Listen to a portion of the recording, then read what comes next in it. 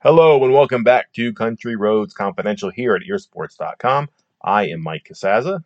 We are part of the 24/7 Sports Network, and we are talking to you well after midnight here, early Wednesday morning.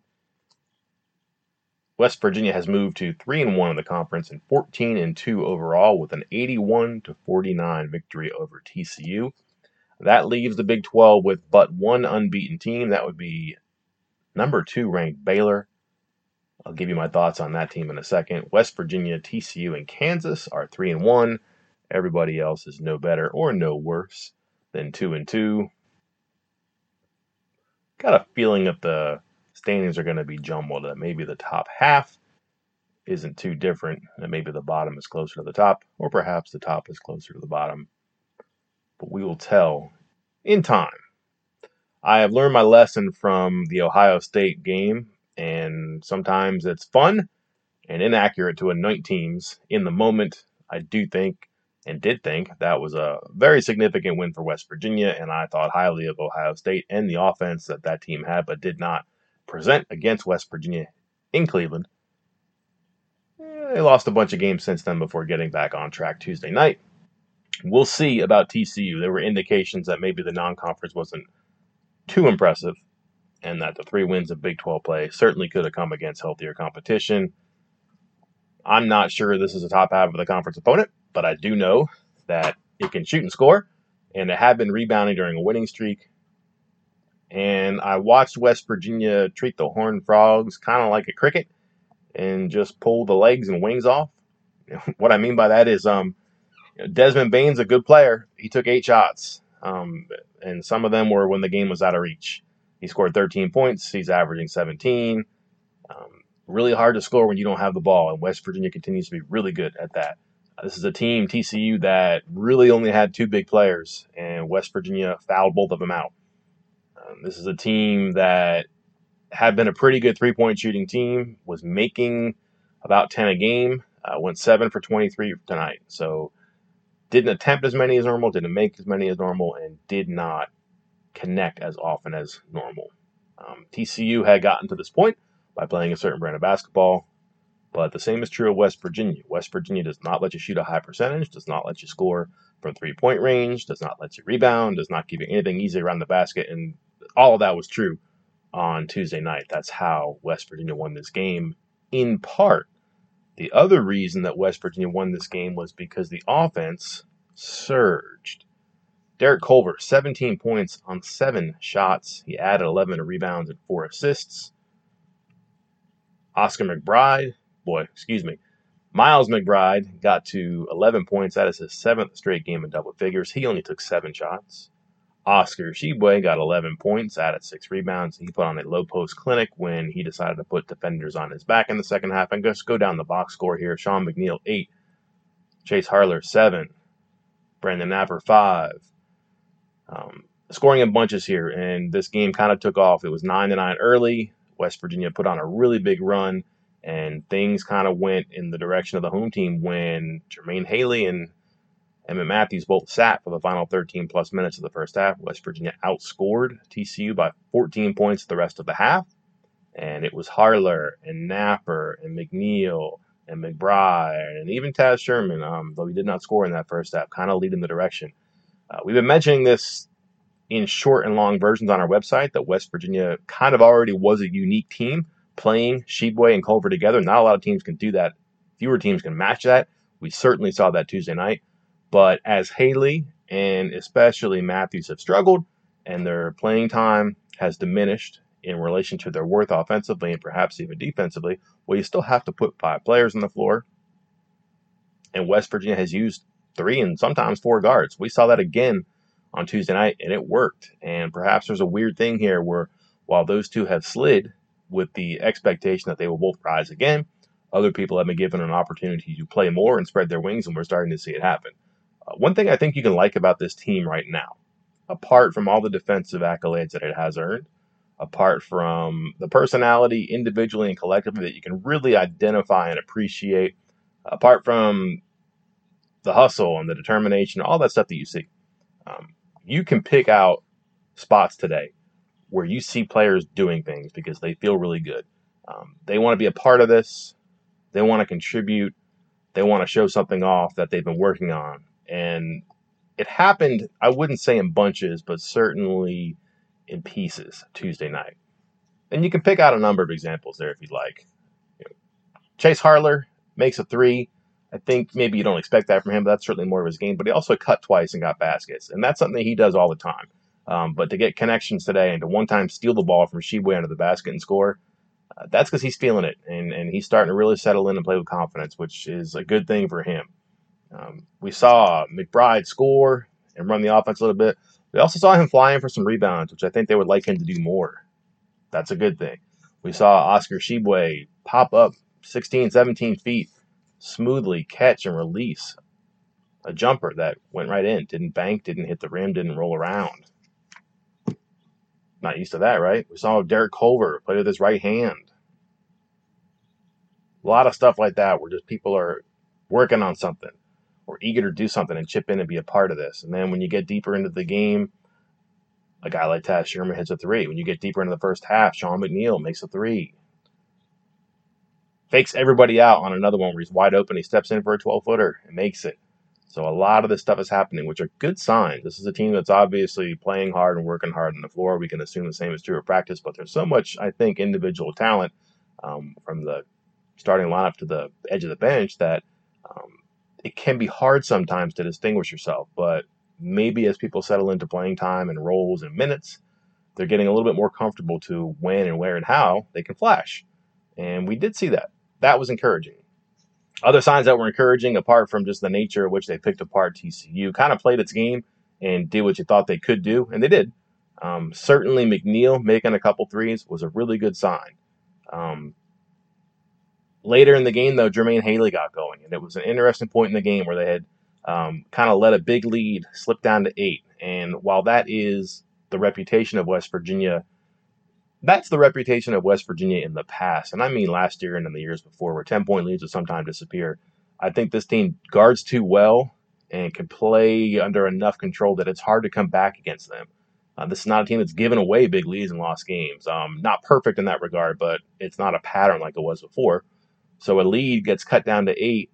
We go into a timeout, and Bob Huggins decides to get the ball to Jermaine Haley. They run a back screen for him that looks pretty familiar. It's a lob pass from McCabe and a dunk for Haley. And then he ends up with 11 points on 4 for 6 shooting. He had 16 points in the previous 4 games. He had not been in double figures since the Youngstown State game. And again, he kind of ceded some playing time to another guard, to where West Virginia was playing 3 guards than him on the floor. And maybe he was sliding over to play Emmett Matthews' spot. That was interesting to see him come back tonight in that pretty impressive fashion. Okay, picture this. It's Friday afternoon when a thought hits you. I can spend another weekend doing the same old whatever, or I can hop into my all-new Hyundai Santa Fe and hit the road. With available H-Track all-wheel drive and 3-row seating, my whole family can head deep into the wild. Conquer the weekend in the all-new Hyundai Santa Fe. Visit HyundaiUSA.com or call 562-314-4603 for more details. Hyundai, there's joy in every journey. This episode is brought to you by Progressive Insurance. Whether you love true crime or comedy, celebrity interviews or news, you call the shots on what's in your podcast queue. And guess what? Now you can call them on your auto insurance too with the Name Your Price tool from Progressive. It works just the way it sounds. You tell Progressive how much you want to pay for car insurance, and they'll show you coverage options that fit your budget. Get your quote today at Progressive.com to join the over 28 million drivers who trust Progressive. Progressive Casualty Insurance Company and Affiliates. Price and coverage match limited by state law. Matthews, though, continues to be a concern. No points, 0 for 1 shooting in 15 minutes. He's the only player, well, I guess the only regular who played, who did not score. Spencer Mackey got in, did not score. Actually, Logan Rout did not score either. No, he made 2 free throws. Let me check my stats here. Yes, Rout did make 2 free throws. So Spencer Mackey and Emmett Matthews Jr. do not score. And I thought for a minute that Emmett Matthews may get the Spencer Mackey minutes late in the game with about 5 minutes left. He went back in, maybe just to see if he could pull it out and get it going. Kind of in a tailspin right now. So if you get things straight, maybe you add another punctuation mark to this game. If West Virginia had a bunch of them, maybe that would work. Didn't work out. 0 for 1, 1 rebound, 1 assist, 2 fouls, 15 minutes. And it's really bizarre. I don't know how or why it's happened. I do think there's some validity to this theory we've had where this is a team that was so focused on Tshiebwe and Culver, and then early early and then simultaneously. Did I mention it's after midnight? Early and simultaneously trying to get their guards going, and then later on, even as Culver and Tshiebwe got untangled and started to flourish separately, you still had to figure out what's going on with the guards. And you have Matthews who's kind of in the middle of it and is not a selfish player and kind of has to rely on other people to get his sometimes, whether it's rebounding or cutting and catching a pass or floating around in the motion offense and getting it. Maybe he's not the focal point and it's hard for him to get in the role. But this kind of funk that he's in right now is just, I would say, concerning because he's such a talented player and you wouldn't expect it. It's also quizzical because he was so good early in the season. It really bailed them out in some tough spots on the road against Pitt, late in that game against Wichita State, whether it was a stretch or an entire game. He was kind of the player who had asserted himself. So um, it would be stunning if this continued to disappear and slip to a state of disrepair. And I think the overwhelming feeling for West Virginia is that it'll come back with him sooner or later.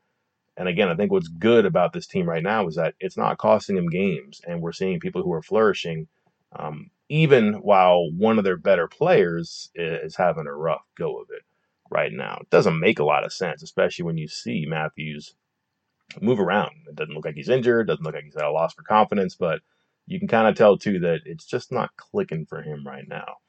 Someone who it is clicking for, Gabe Osabuohien. I wonder if we've seen a player like him ever. It's been a long time. And I'm going to give you a comparison in a minute here.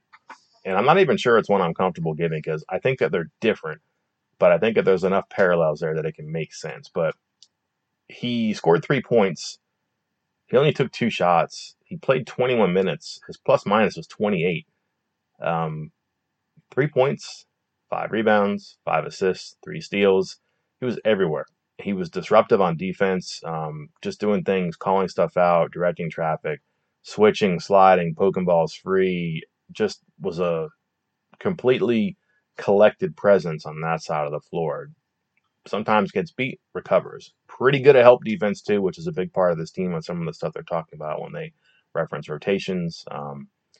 And then just, again, taking charges when he's helping or when he's retreating against someone who's going to try to drive against him.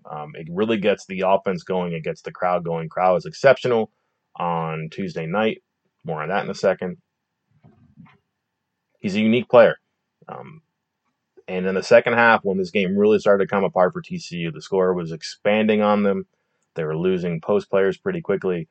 They ran a high-low play 5 or 6 times in a row where he starts low with one of the post players and he goes up high. And that post player has to make a decision. That's the player who's defending Osabuohien has to say, am I going to float up and guard him?